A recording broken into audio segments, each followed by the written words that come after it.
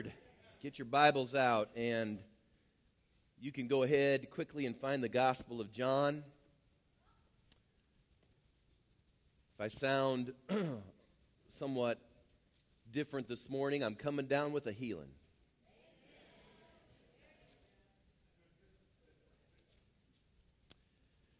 This is the last message of our series that we've been doing, Are You Living in a Haunted House? We want to get the enemy out of your house and get the power of God back in. And this will be the last week that we will have this set on stage. And I just want to take a moment again and thank Noah Pruitt and Tyler Baird and all the young people that were a part of pulling all this together. Can we just give them a hand clap because they worked hard at it? We appreciate that. Again, I know there were some, I'm aware of a few, and I'm afraid I'd miss all the young people that helped in various ways. So, guys, I appreciate everything you do in this regard, and I don't want to miss anybody, so we'll just recognize you as a group. Our next one in November now, I'm going to just be preaching on some various topics, but once we get to the Christmas season, we're going to have a new Christmas series. We're going to recreate this whole place. It's going to take another transformation. And I'm going to be talking about what I've entitled, Don't Let Your Grinch Steal Christmas. Don't let your Grinch steal Christmas. So I'm looking forward to that, and it should be fun as well. You'll remember the last 3 weeks we've been talking about our houses, our homes, wanting to drive the enemy out. We talked about first clearly seeing the spiritual, making sure that we're identifying that things go on in our homes that are beyond the natural, but actually it's stirring in the spirit realm. The second week, we talked about cleansing the house. We talked about how things have to be cleansed, and there are aspects of the ways the enemy can get into our homes that we are even unaware of that have to be cleansed, and it has to be swept out. The third week, last week, we talked about closing the door. Once that is swept out, we've got to close the door to the things that might seek to get back in our homes to cause upheaval, instability, stress. In fact, we've used all of these headstones that you see here before you as imagination solicitors in order that you might begin to see areas of our houses and our homes that are under attack and being challenged. And we want to do our best to get our homes to the place where they're no longer haunted or they're no longer being challenged by the enemy, but a place where there's peace, there's joy, there's contentment, there's an ability for you to flourish and be successful. God wants that for you. He wants that for your household. He wants that for your life. But we've got to do some things in order to see that come to pass. And so we've been doing that through the month of October. Now, we've also been just showing you some clips here and there from a DVD that I first saw. I originally saw this at the movie theater back in the early 1960s. Now, that means it was a long time ago. We're talking 40 plus years ago probably. And the DVD was called The Ghost of Mr. Chicken. It was a Universal Studio, kind of like a Disney production. It was about a man by the name of Luther Heggs, who is portrayed as Don Knotts, an aspiring yet fearful newspaper reporter. No one believed him in town that the old Simmons mansion, the old Simmons place was haunted. And he has various experiences, and he presses past his fears. He ends up spending the night in this old haunted house, and weird things are happening.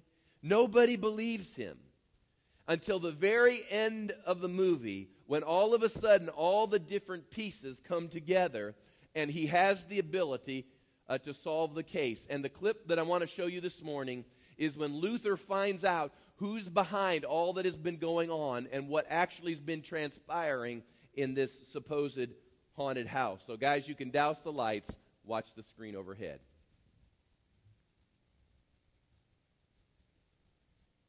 That sounds like Alma.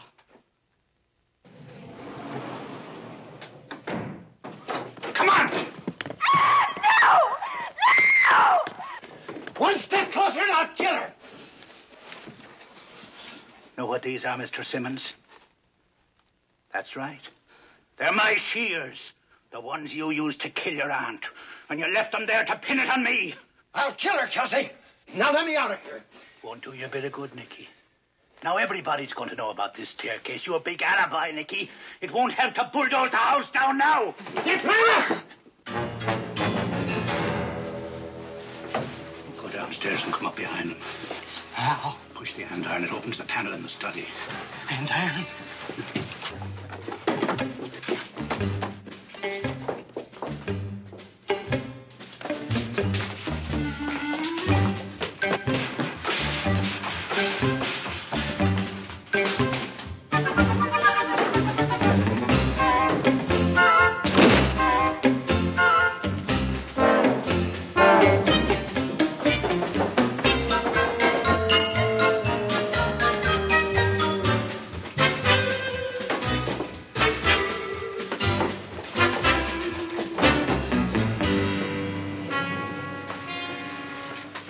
Killed them both, didn't you? Killed them both for the money and then tried to pin it on me. I'll kill her, Kelsey.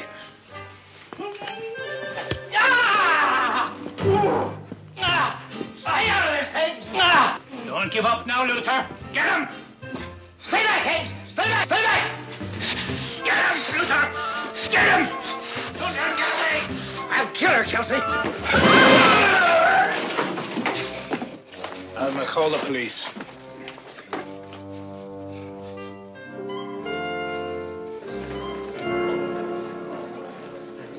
Well, the bigger they are, the harder they fall. He's right. I pushed the andiron and the wall opened up. Well, you just better learn to take the word of the press, Chief. All right, now let me get this whole thing straight. You see, the secret staircase was Simmons' big alibi. That's right, the big alibi Rooney. You see, that night the old man was up in the organ loft playing in the organ. I heard a scuffle coming from Adam's bedroom. I saw Nick Simmons run out of the room and head for the organ loft. Topside. He didn't see me. He didn't see him. I went into the room, and there lay Mrs. Simmons, with my garden shears stuck in her throat. Here they are. Here's your murder weapon. I submit these as Exhibit A. Watch the prints on those. I grabbed those and put them under my coat. When the servants came up the stairs, we heard a scream from the organ loft and the thud of a body falling into the bushes. We rushed over, and there on the ground below lay the body of old man Simmons. Dead as a doornail. We turned, started down the stairs, and met Nick Simmons coming up, like he'd just come home. Of course, he'd slipped downstairs beware the secret staircase.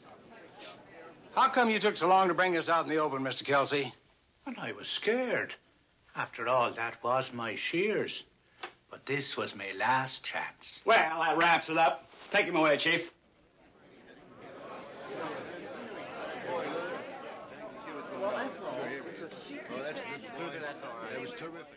You knocked Simmons out, Luther? That's right. Karate made my whole body a weapon.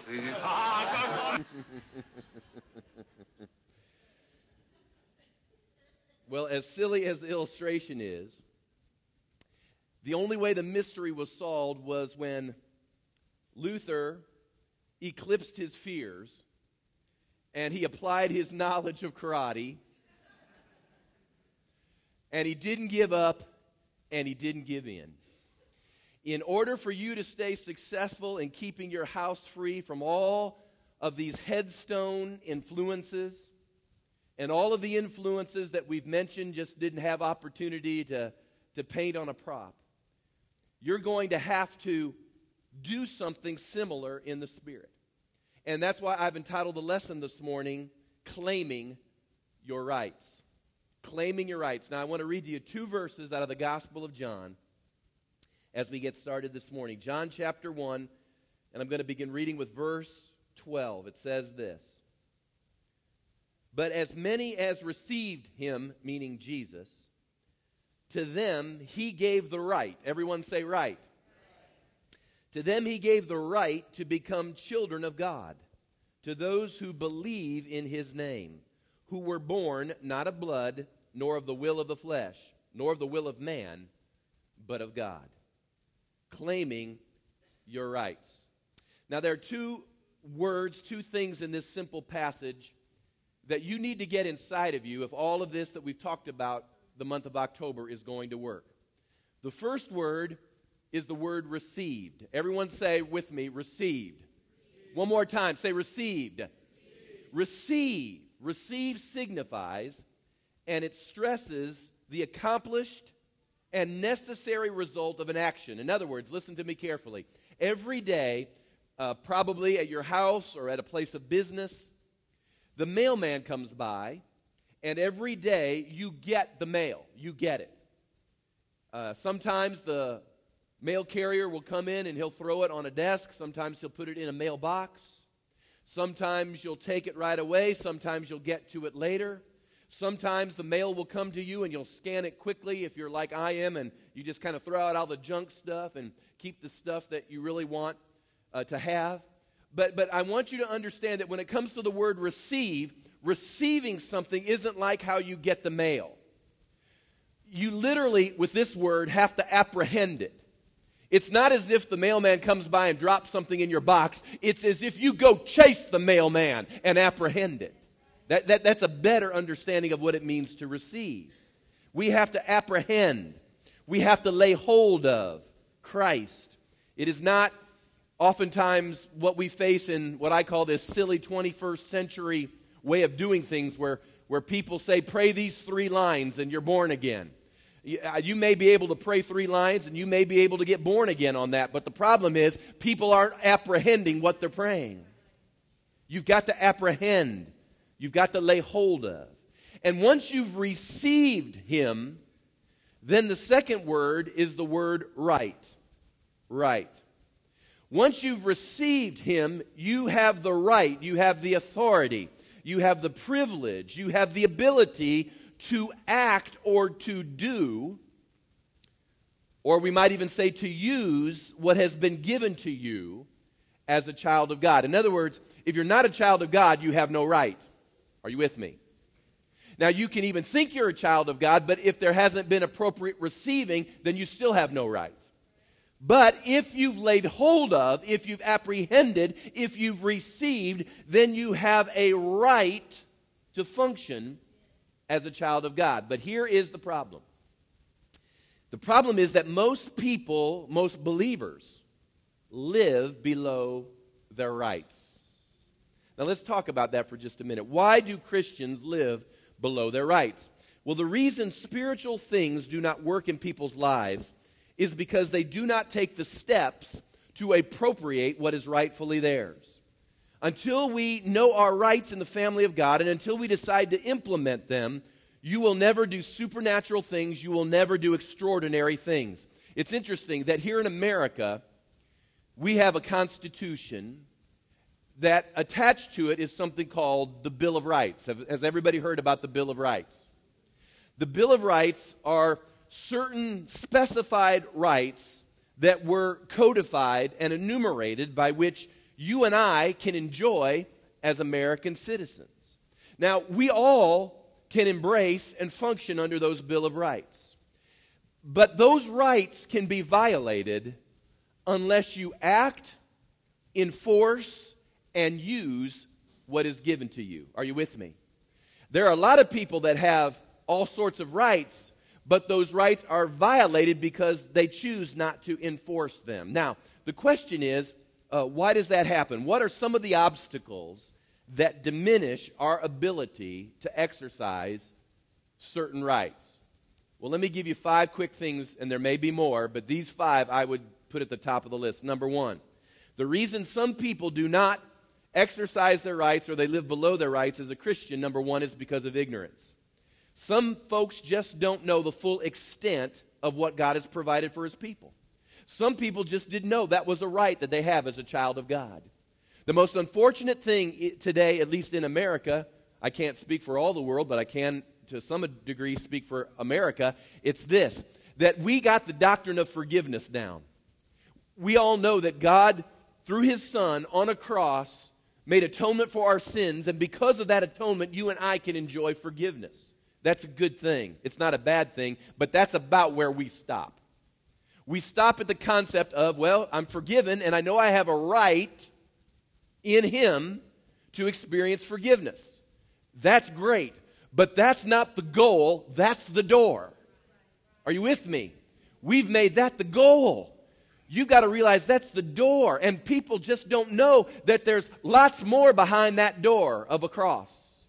That is a right that has been provided to you as a child of God to enjoy not only your relationship with God, but to enjoy some level of abundancy in life even here and now. The second word is the word intimidation. Intimidation. Some people have been feared out of their rights. What do I mean by that? It's that you've come to the place where you think the enemy is just too big, too bad, too powerful. You just don't want to do anything to get him upset. And he has feared you. He has intimidated you out of your rights. Do you remember when the children of Israel, the first generation, was ready to go into the land? They sent in the spies, a dozen of them. They came back. The report was 10-2. We've looked at the giants, and they're just too big.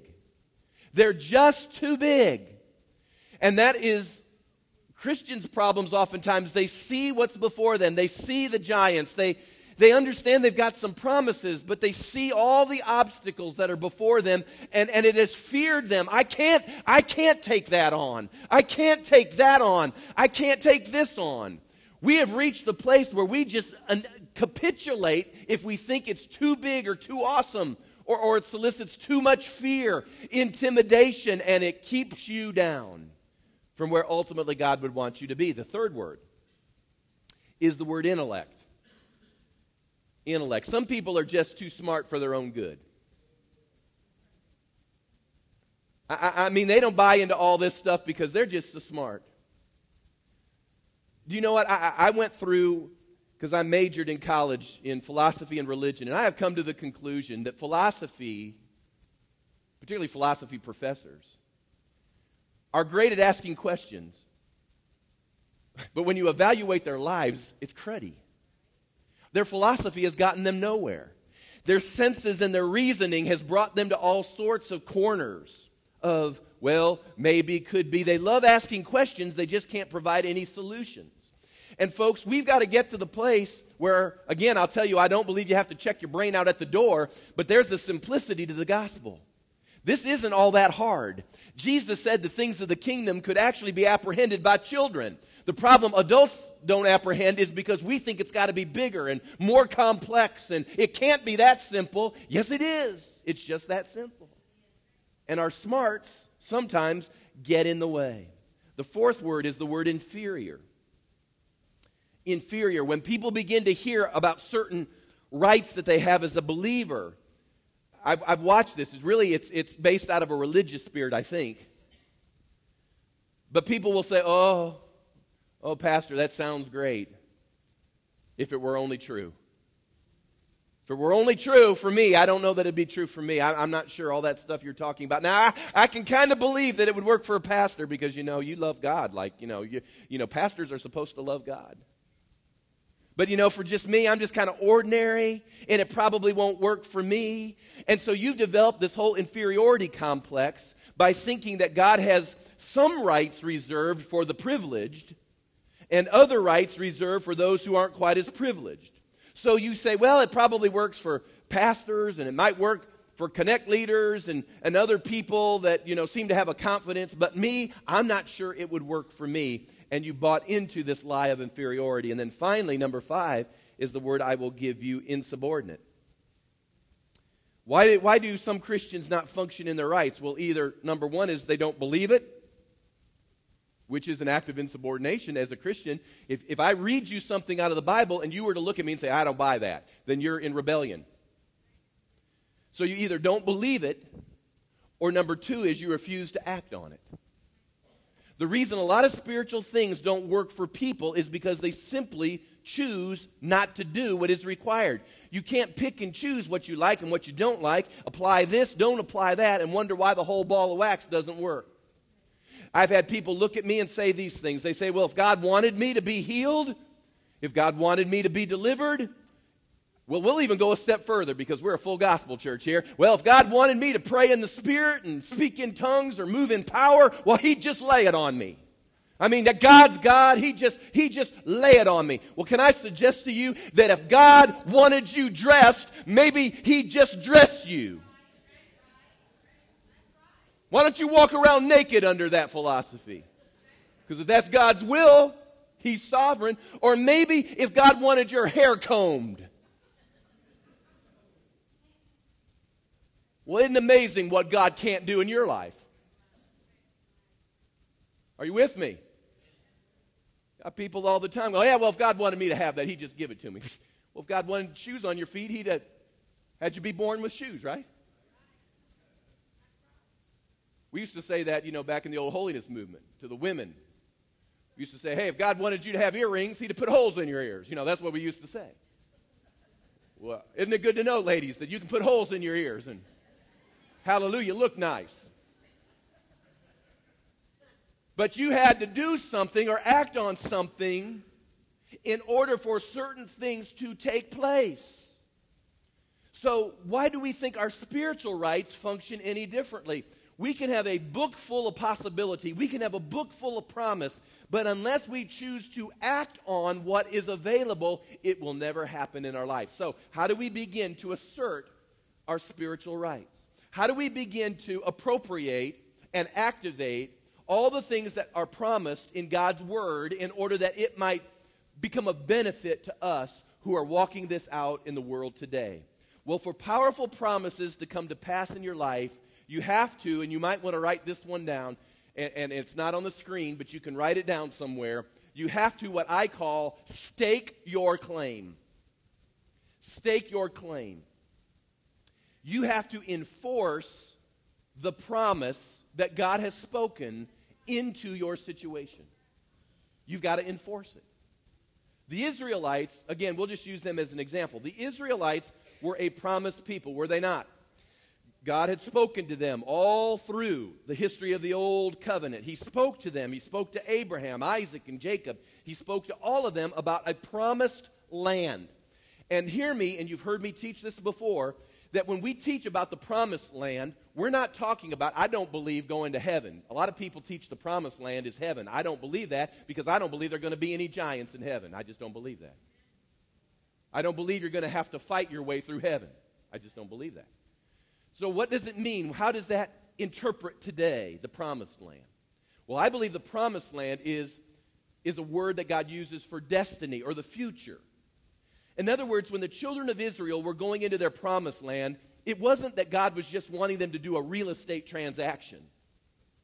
Literally, what that meant to the Jewish mindset was this, that I am leaving Egypt. Listen to me now. I am leaving Egypt where wages were terrible. You do realize Pharaoh didn't pay very well. Housing was terrible. We lived in cruddy housing. My work hours weren't what I needed. There was lack all around. We didn't have straw to make bricks. I worked with a terrible taskmaster. Pharaoh was a terrible, terrible ruler and authority. Everything that could be bad is epitomized in the concept of Egypt.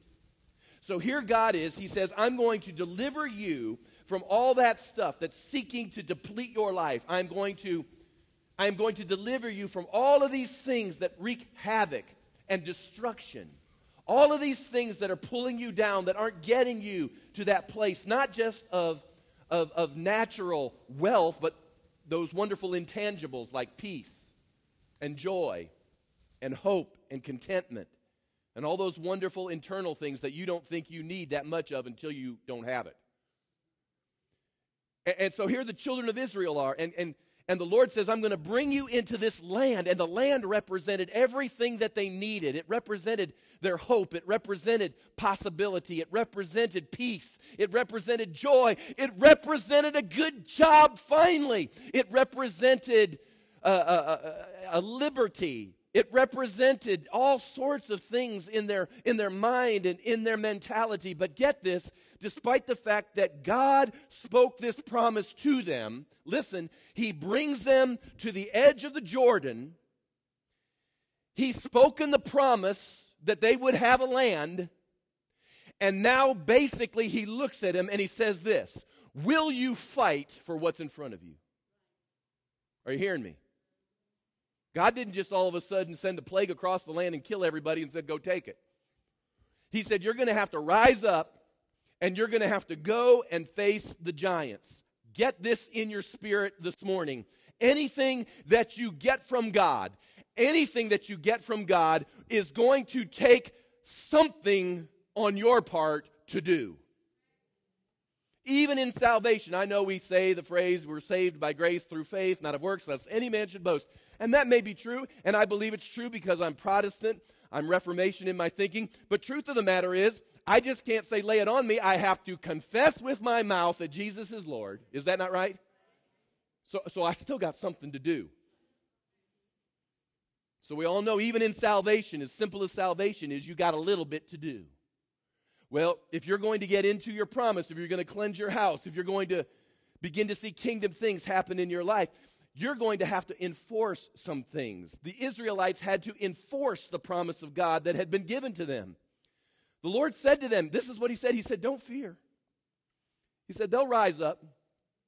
They're going to challenge you, but don't you fear. They'll not be able to stand before you. But truth of the matter is, you're going to have to go in and enforce the promise that God has given to you. We are called and we are promised many things in the Bible. We are called to experience peace. We are called to experience joy. We are called to be able to prosper and have our needs met. We are called to be able to walk in health and healing. We've been called to not be bound up by addictions and inner turmoils and issues. Think of all the things that we've been called to.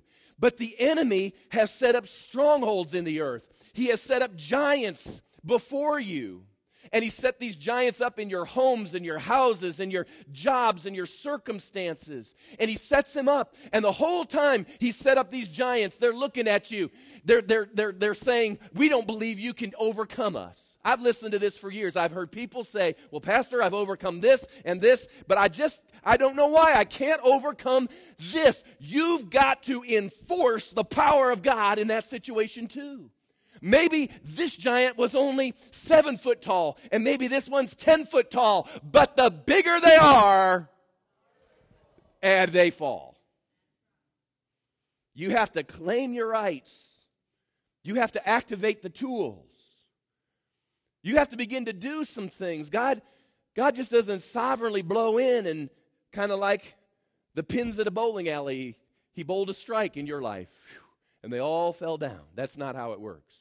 You have to enforce it. Now, there are 5 things I'm going to give real quickly that you have to know. Again, the Word of God is a blueprint in our life. So there's all sorts of things we could elaborate on, we could probably pull in, but if I can get maybe these 5 things under your belt, you'll be better off than probably 80% of the rest of the church. These 5 quick concepts that can begin to help you assert your rights. Number 1, it's this. You must know. You must know. You've heard me say this, and I'm going to say it again. You ever hear anybody give a testimony and say, I know that I know that I know? You must know that you're a child of God. You can't say, well, I hope so. Your target practice, the hope so crowd, is going to get blown away. There has got to be a moment that you nail this down, that you know that you've received, that you know that you've apprehended, that you know that you've laid hold of, that you know that you've been translated from death unto life, that you know that no longer are you walking in darkness, but you're walking in light. You know that you know, I know whom I have believed, and am persuaded that he is able to keep that which I've committed unto him against that day. I know. Now, many people hear the word child of God, listen to me, and they hear that word child, and they think it's sort of this cute analogy. You've heard the old song, I'm going to try to sing here, so bear with me. It's a solo. You've heard this, though. Jesus loves the little children. Really? All the children of the world. Red and yellow, black and white, they are precious in his sight. Jesus loves the little children of the world. And of course, our kids will sing that. And is that song true? Yes, it's true. But let's work through just one little process. While in some ways, in I guess the most generic of way, sure, everybody is a child of God. Everybody is loved by God. Listen to me. God doesn't not love anybody. He loves everybody. He loved you so much, the Bible says, that he gave his only begotten Son, that if you'd believe in him, you wouldn't perish, but you'd have everlasting life. So the issue isn't about God loving you. Isn't that good news? God loves everybody. But loving you does not necessitate saving you. God loves a lot of people straight to hell. He really will. The whole time, jumping up and down, going, I love you, I love you, I love you. I don't do that, please. I love you. But the whole time, we're just doing our thing. That's why you must turn, because love demands a response. And unless you respond in a way that's prescribed by him, unless you respond, then we can have this little cute analogy that we're all children of God, but truth of the matter is, you're not a child of God that can function under the rights of citizenship. In the book of Romans chapter 8, I want to read to you a couple verses here. We've been going through this with the guys at Ironman on Tuesday nights. And I want to read you two quick verses here in Romans 8, verse 16. It says this. This is a great verse. It says, the Spirit himself bears witness with our spirit that we're the children of God. Let's stop there for just a minute. There should be this sense that the Holy Spirit is bearing witness inside of you that you are a child of God. Some people have that witness. That witness brings the nature of the Holy Spirit to you. It brings peace. It brings joy. It brings a sense of excitement. It brings a sense of assurance. But if you're lacking assurance, if you're lacking confidence, if you're under conviction, folks, I'm telling you, that's the Holy Spirit saying to you, come on, man, you can be one of my children. And then this is what it says in verse 17, and if children, listen, then heirs, heirs of God, and joint heirs with Christ, if indeed we suffer with him, that we may also be glorified together. So listen to what Paul says. He says that as children of God, we are joint heirs with Jesus. We are joint heirs with the Son. This is really great. I know I'm really simplistic and I'm taking time with this, but this is very important. Our inheritance from God as heirs, my inheritance from the Father as an heir, is exactly the same as Jesus' inheritance from the Father, and because I am a joint heir. Joint heir.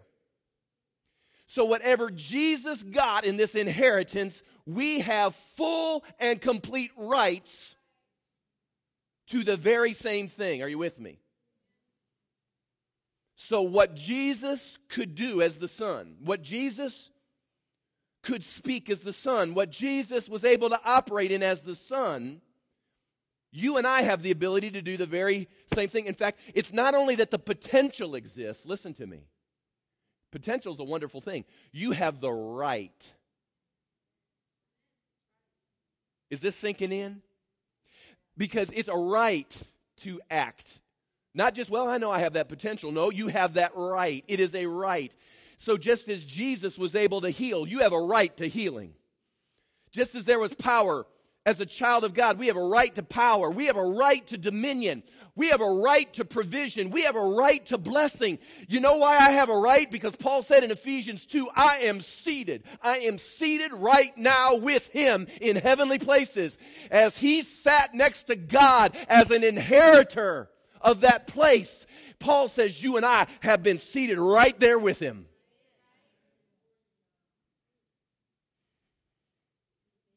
You say, well, that sounds arrogant. Well, that's our problem. Our problem is it's no more arrogant than me waking up on November the 4th and deciding I want to go down and vote. Is going down to the local polling place and voting on November the 4th arrogant on my part? I don't think so. It's my right. Isn't that true? I have a right to vote. I don't suppose any of you got up this morning and you consternated over the fact that you were going to come to church and sit in this place with a freedom to assemble. You didn't consternate and go to yourself, oh, is that, am I being arrogant? I'm going to church today. I wonder if that's arrogant. No, it's not. It's your right. Are you with me? I have a right that if someone that if someone were to break into my home and want to harm my family or seize my property unlawfully, I have a right at that moment to defend myself. If a perpetrator comes into my house, I don't have to look at him and go, whoa, I don't want to be arrogant here.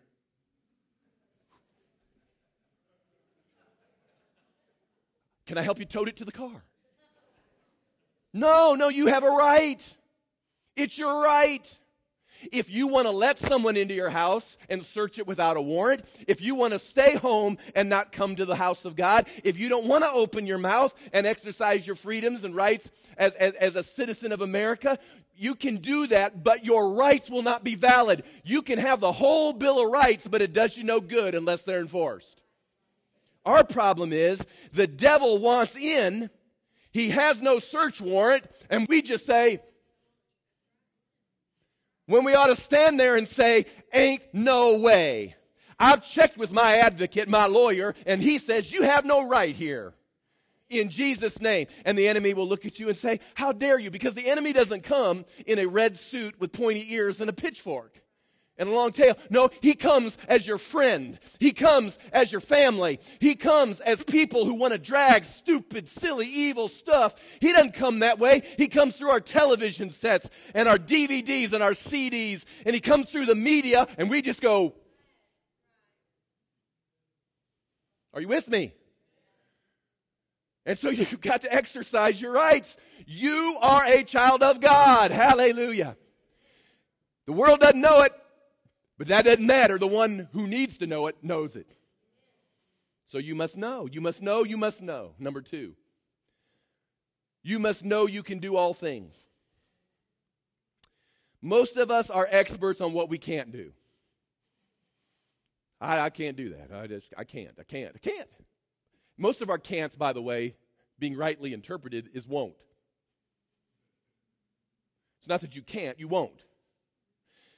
And again, I'm just telling you, the Bible says, I'm just quoting Philippians 4:13. Some of you have it memorized. You know what that says, don't you? It says, quote it with me, I can do all things through Christ who strengthens me. Yes, you can. You have to know that. The reason that verse is true is because if you've received, apprehended, laid hold of, do you realize this is the coolest thing? Get ready. Your seat's going to tingle right now. God is in you.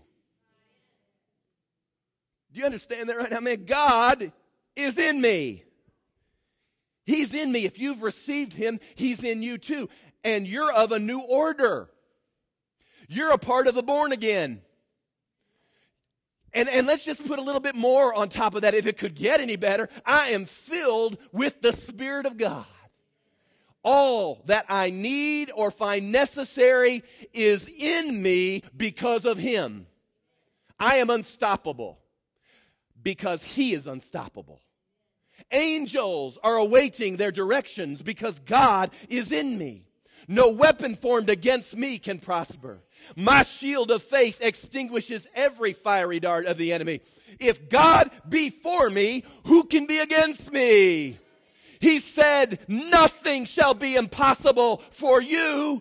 I can do what Jesus said, even greater works than these. I am not normal.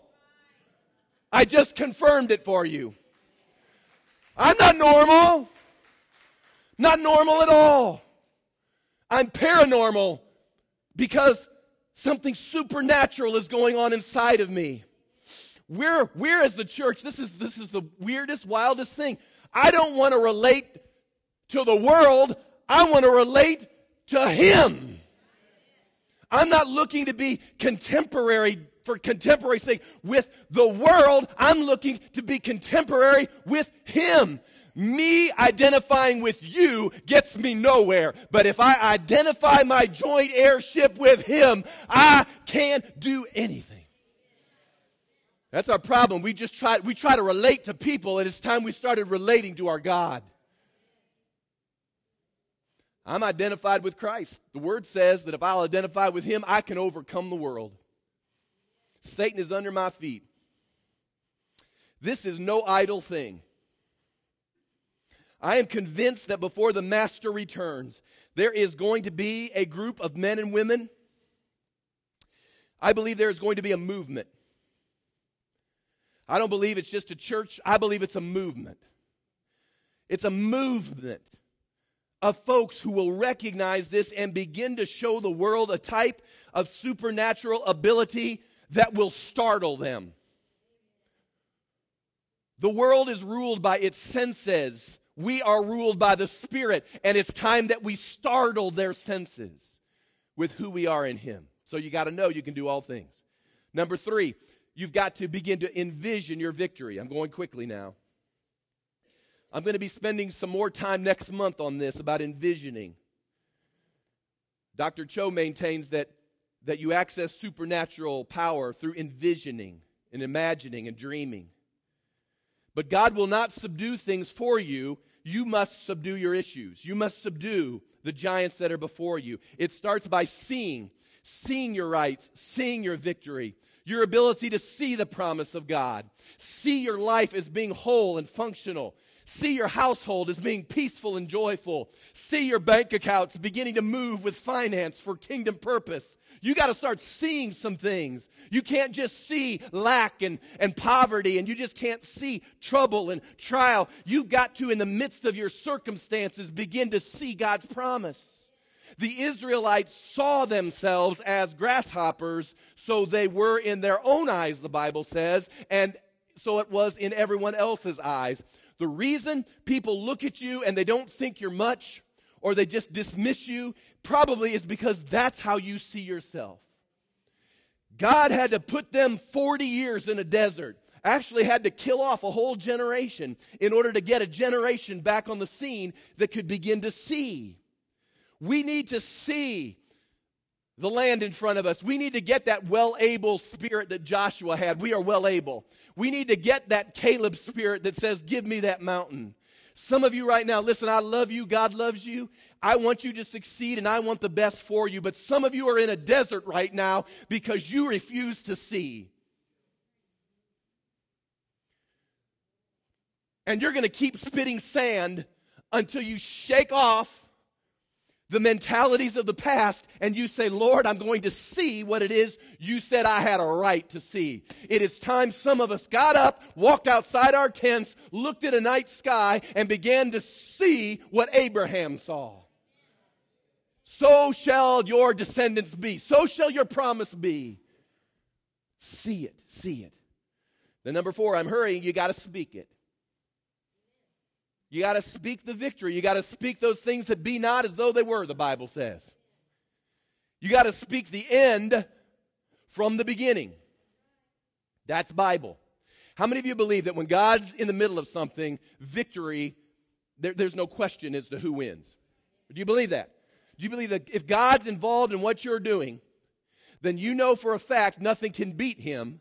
So therefore, wherever this thing ends, it's going to end in victory. Amen. So since I know where the thing's going to end, then I know what to say from the beginning. If we can learn to speak that, the enemy will begin to move and the power of God will begin to be released.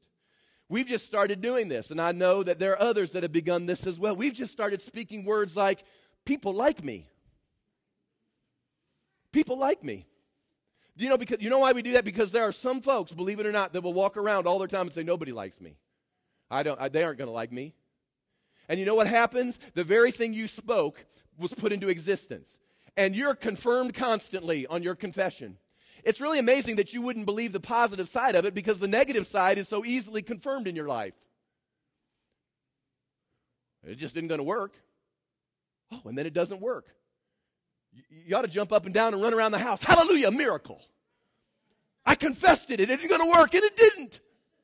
Glory to God. My whole life's falling apart. And then it falls apart. Wow. Miracle power. I spoke it. Do you see? I spoke it and it happened. No, we have no problem believing the fear side of the equation. We've just started saying things like, people like me.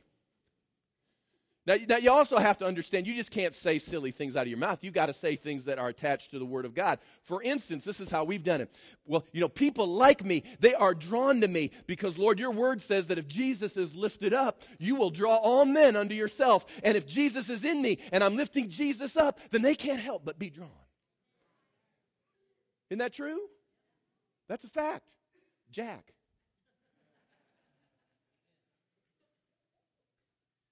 I am a happy person. Because the joy of the Lord is your strength. I could go through all the verses that I can attach right with that. Jesus said, my joy I give to you, and nobody can take it away. So, I'm a joyful person. Nobody can take that from me. I have the favor of the Lord. I am healed. I am delivered. I am set free. Your life and your household can change if you just change the way you're talking. You've got to begin to speak the victory. I see thousands, listen to me now, there are going to be thousands of disciples invading this region. There are going to be hundreds and hundreds of worshipers. We just saw a spattering of worshipers at the well this morning. This will be filled. I can see people filling the wells of the church to worship my God. Come on, you got to begin to see it. We got to see the sick healed, the dead raised, the bound delivered. We can't go around saying, well, nobody likes me. Well, you're right, they don't. Well, I never get what God's promised to me. Well, glory to God. Surprise, surprise. Nobody wants to be my friend. Well, you're right, nobody does. Listen, can I just say one more thing? We think self-pity is humility. Nobody likes me. That's not humility, that's self-pity, that's sin. Are you hearing me? Everybody thinks they're being humble. Nobody likes me. Nobody wants me. That's you got to get a new mindset. How can you say that when Jesus said, he said, you're a joint heir? When Jesus said that because the light that's in you, I will draw people into your presence. Do you think somehow or another that's humility? No, it's not. It's self-pity. It's self-centered because you don't want to obey what God has said is available. You got to speak it. Number 5, finally, you got to be persistent and consistent. And this is where we'll end. I have people come to me and they'll say, Pastor, you've taught on this before. I tried it twice and it didn't work.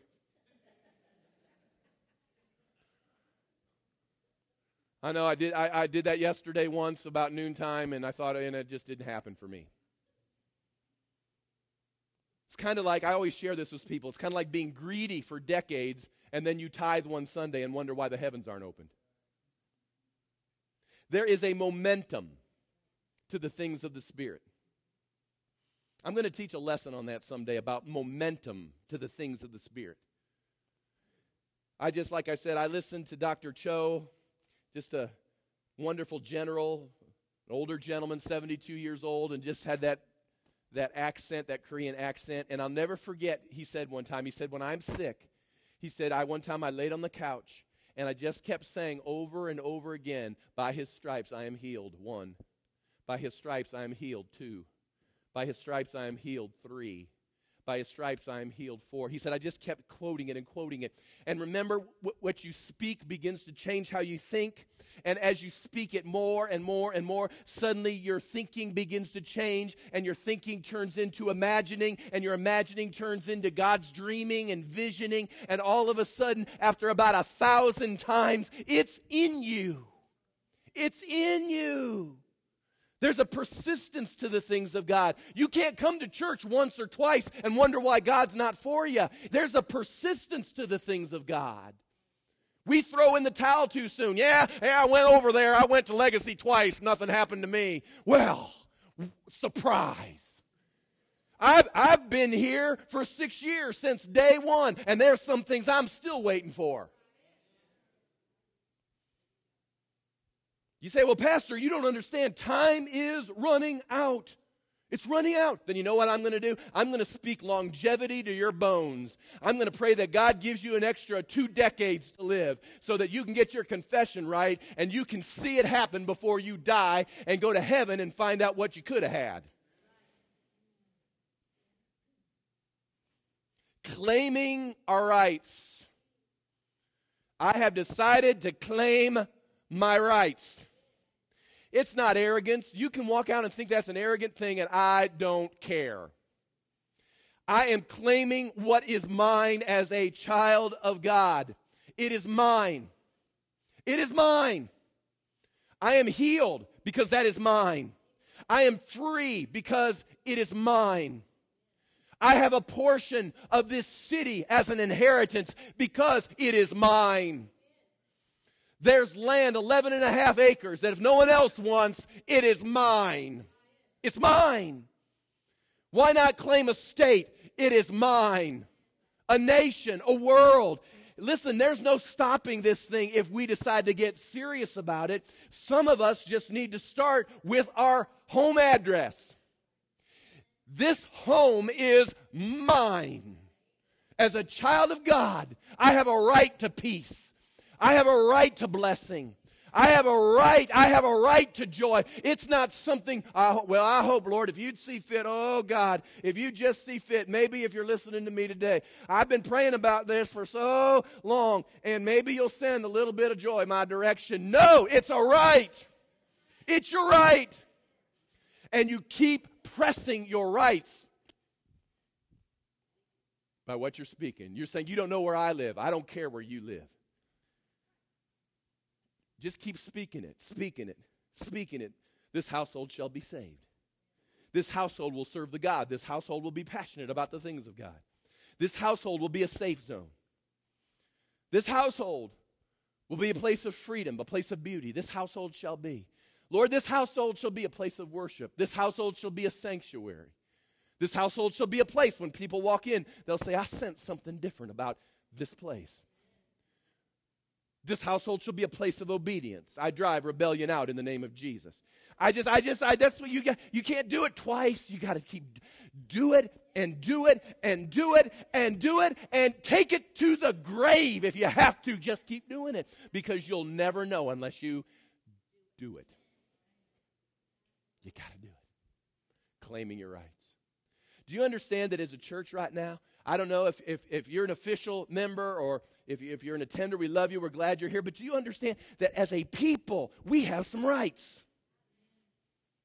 That just as the children of Israel had an individual right to all that they were going to receive when they went into the land, there was this corporate thing going on too. That as a people, God said, I will distinguish you amongst the nations. And he did. That's who I want to hang with. I am finding those people that know that they've got some rights and some promises in God, and they're not throwing in the towel. They're not going to do it. You can reverse it today. You can change your whole way of life today. You can do a reverse. You know what that's called? That's called repentance. You want to reverse your life? Repent. And if you'll repent, all of a sudden things will start falling in order. Now, will the giants come see you? Sure they were. They will. The giants will come. And you know what you need to do? You need to say this, just like Clint Eastwood did. Make my day. Make my day. The bigger they are, it's a larger target. I know. Pray for a big one. They're easier to see. It's those little ones. Isn't it true? It's the little foxes that spoil the vine. It's that little stuff. It's that little rat that, it's not as if this, it's not the problem of the big rat at the door. It's that little rat that's, and then you're just seized with fear because where's that little thing going to show up next? So pray for the big one. It's easier to shoot at. My cat Toulouse, and I still got 60 seconds. I can tell another story. I love Toulouse stories. Toulouse is an inside cat. All his claws are gone. But he does like to go on the porch. And every now and then on the porch, he will get a hold of these green lizards. Maybe they're geckos. I don't know. I don't know what they're just gecko.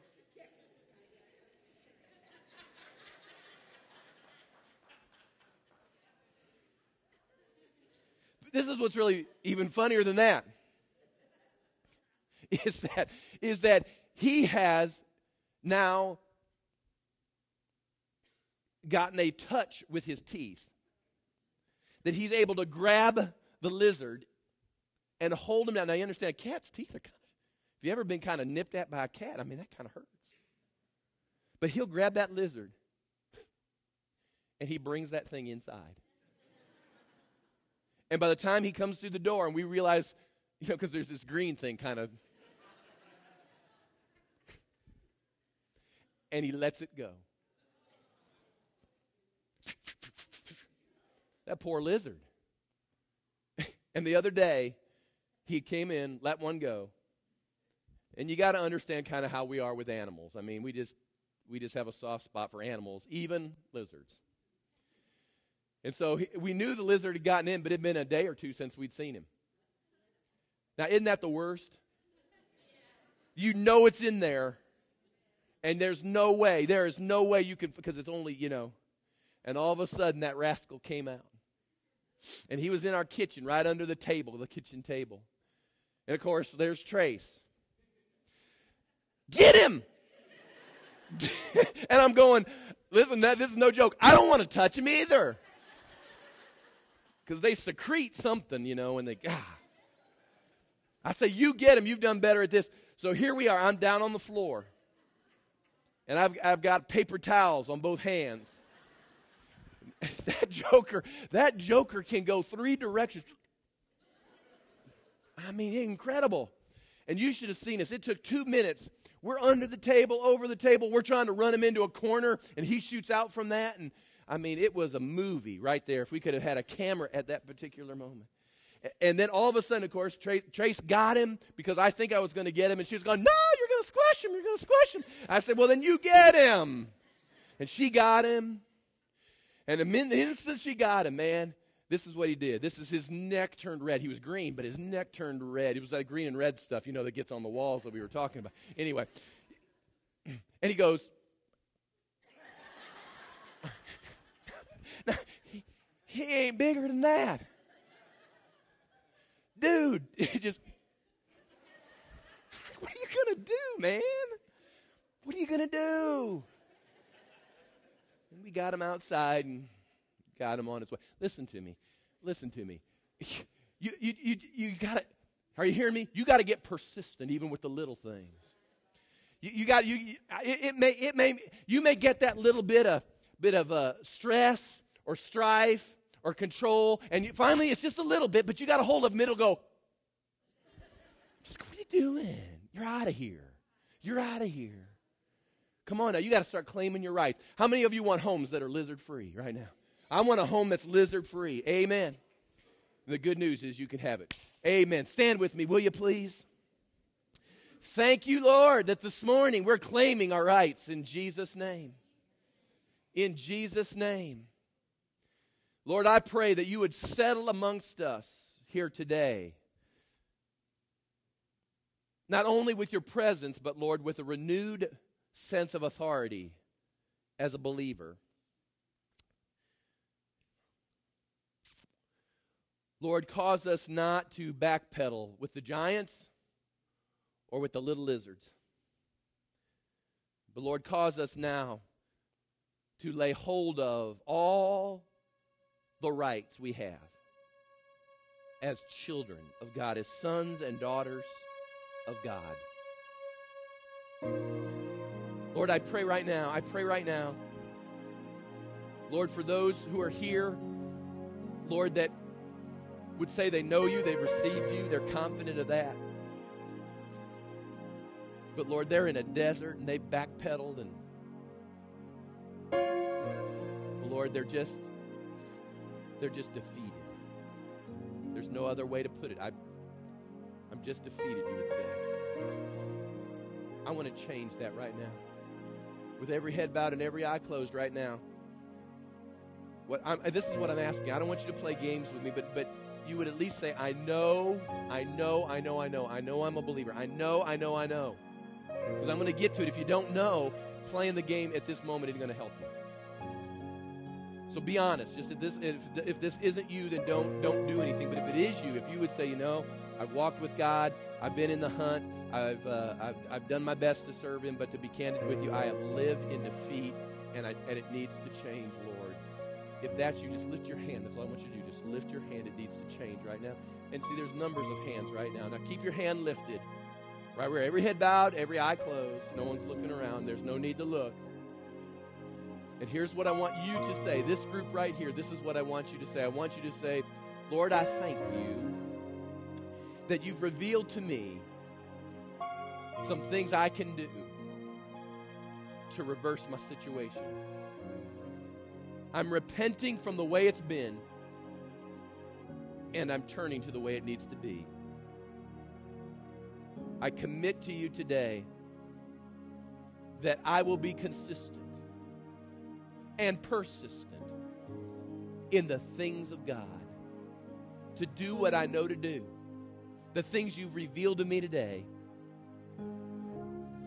I'm laying hold of it now. In Jesus' name, I am a child of God. I need to step into that today. In Jesus' name, amen. Put your hand down. But this is what I want to do before we go today, the most important thing we do. I don't know where people are, but this is what I want to ask. If you don't know, and you know what? I know folks that have gone to church for really decades and thought they were a child of God, and then something sparked in them that said, I really never have had any confidence, and I didn't know. I don't care about church going. Church going really is good. I think it's important. You're trained and you're taught. It's an incredibly important element, but you've got to know that you're a child of God. And that's the most important thing in the world. And here in these last moments, I want you to know, because you see, you can't say I'm healed if you don't know you're a child of God. You can't say I'm delivered when you don't know you're a child of God. You can't do this. All of this is forever a mystery to you, but once you know, it all changes. It all changes. So I'm going to pray right now, and then this is what I'm going to ask. I'm going to ask you to do a courageous thing. There may be folks here that have never taken a step out. Jesus said, if you'll confess me before men, I'll confess you before the Father. If you deny me before men, then I'm left with nothing else but to deny you as well. So what we do here at Legacy is we invite people to come forward, because that's the way the Word works. And it's just important, because for you, it can be that moment where, I remember I walked to the front of a church, I staked my claim, I said, this is where it changes. This is where it changes. Holy Spirit, I ask you right now to work in people's lives. We've done our best to preach the gospel. But Lord, this is the part that only you can do. I can deliver a message, but Lord, only you can work in the heart. Lord, only you can unveil eyes that may have been blinded. Only you can knock at a door inside a person and say, will you let me in? Lord, in our society in America, there's a lot of game playing that goes on when it comes to church. But Lord, I pray that the Holy Spirit would allow this moment to drop the games, to drop the vocabulary, and just for one raw moment to have everybody in this room ask themselves the question, do I really know? Do I really know? And Lord, if they really know, that question doesn't bother them. If they aren't quite sure, well, it may bother them. Lord, I pray that bother would be turned into an action to resolve it this morning. Lord, I pray that you draw many. Your word says if Jesus be lifted up, he would draw men and women unto himself. Jesus, we're lifting you up right now. At this place, we're lifting you up. Draw the people that you're talking to today. I thank you. With every head bowed, it's just real quiet. Sometimes we're real rowdy when we do this, and other times we're real quiet. It's just a quiet moment. But why don't you be the first one and just say, you know what, I want to know before I go. I want to know before I go, Pastor. I'm going to slip out, and I want you to pray for me before I go. I want to know before I go. Why don't you be the first one this morning? It doesn't bother me. It really doesn't. Sunday after Sunday, whether one comes, 10 come, or the whole altar's filled. I know this is God's word. How about it? How about it? I've only got just a few seconds. Don't wait me out. Don't wait me out. If God's talking to you, today's the day. Today's the day. Spirit of God's tugging. It's time to know. It's time to know. How about it? How about it? How about it? I got about 60 seconds. But in 60 seconds, your whole world can get rocked here this morning. And you can step into something that will literally change your life and everything around you. How about it? Just a few moments. All hearts are clear. All hearts are clear.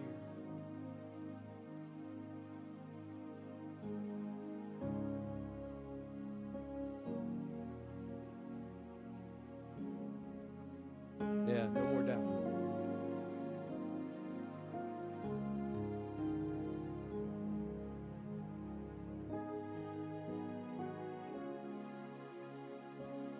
No more. No more. Today is your day. I know. Yeah, I know. Amen. Today. Amen. Amen. And great things are in your future. Yeah. He is. I know, Robbie, you love God. You're on a pursuit, man. I know you. I know your life. I know you're pursuing God. I know that. But today's your day that the rights of the kingdom are yours. Amen. I appreciate Robert's courage. How about you? Just another. I've only got a few seconds, and I got to stop. Time for you. Okay. Amen. How many of you know we're citizens of the kingdom? Isn't that good? Citizens of the kingdom. Citizens of the kingdom. Hallelujah. Give the Lord a hand. Praise God.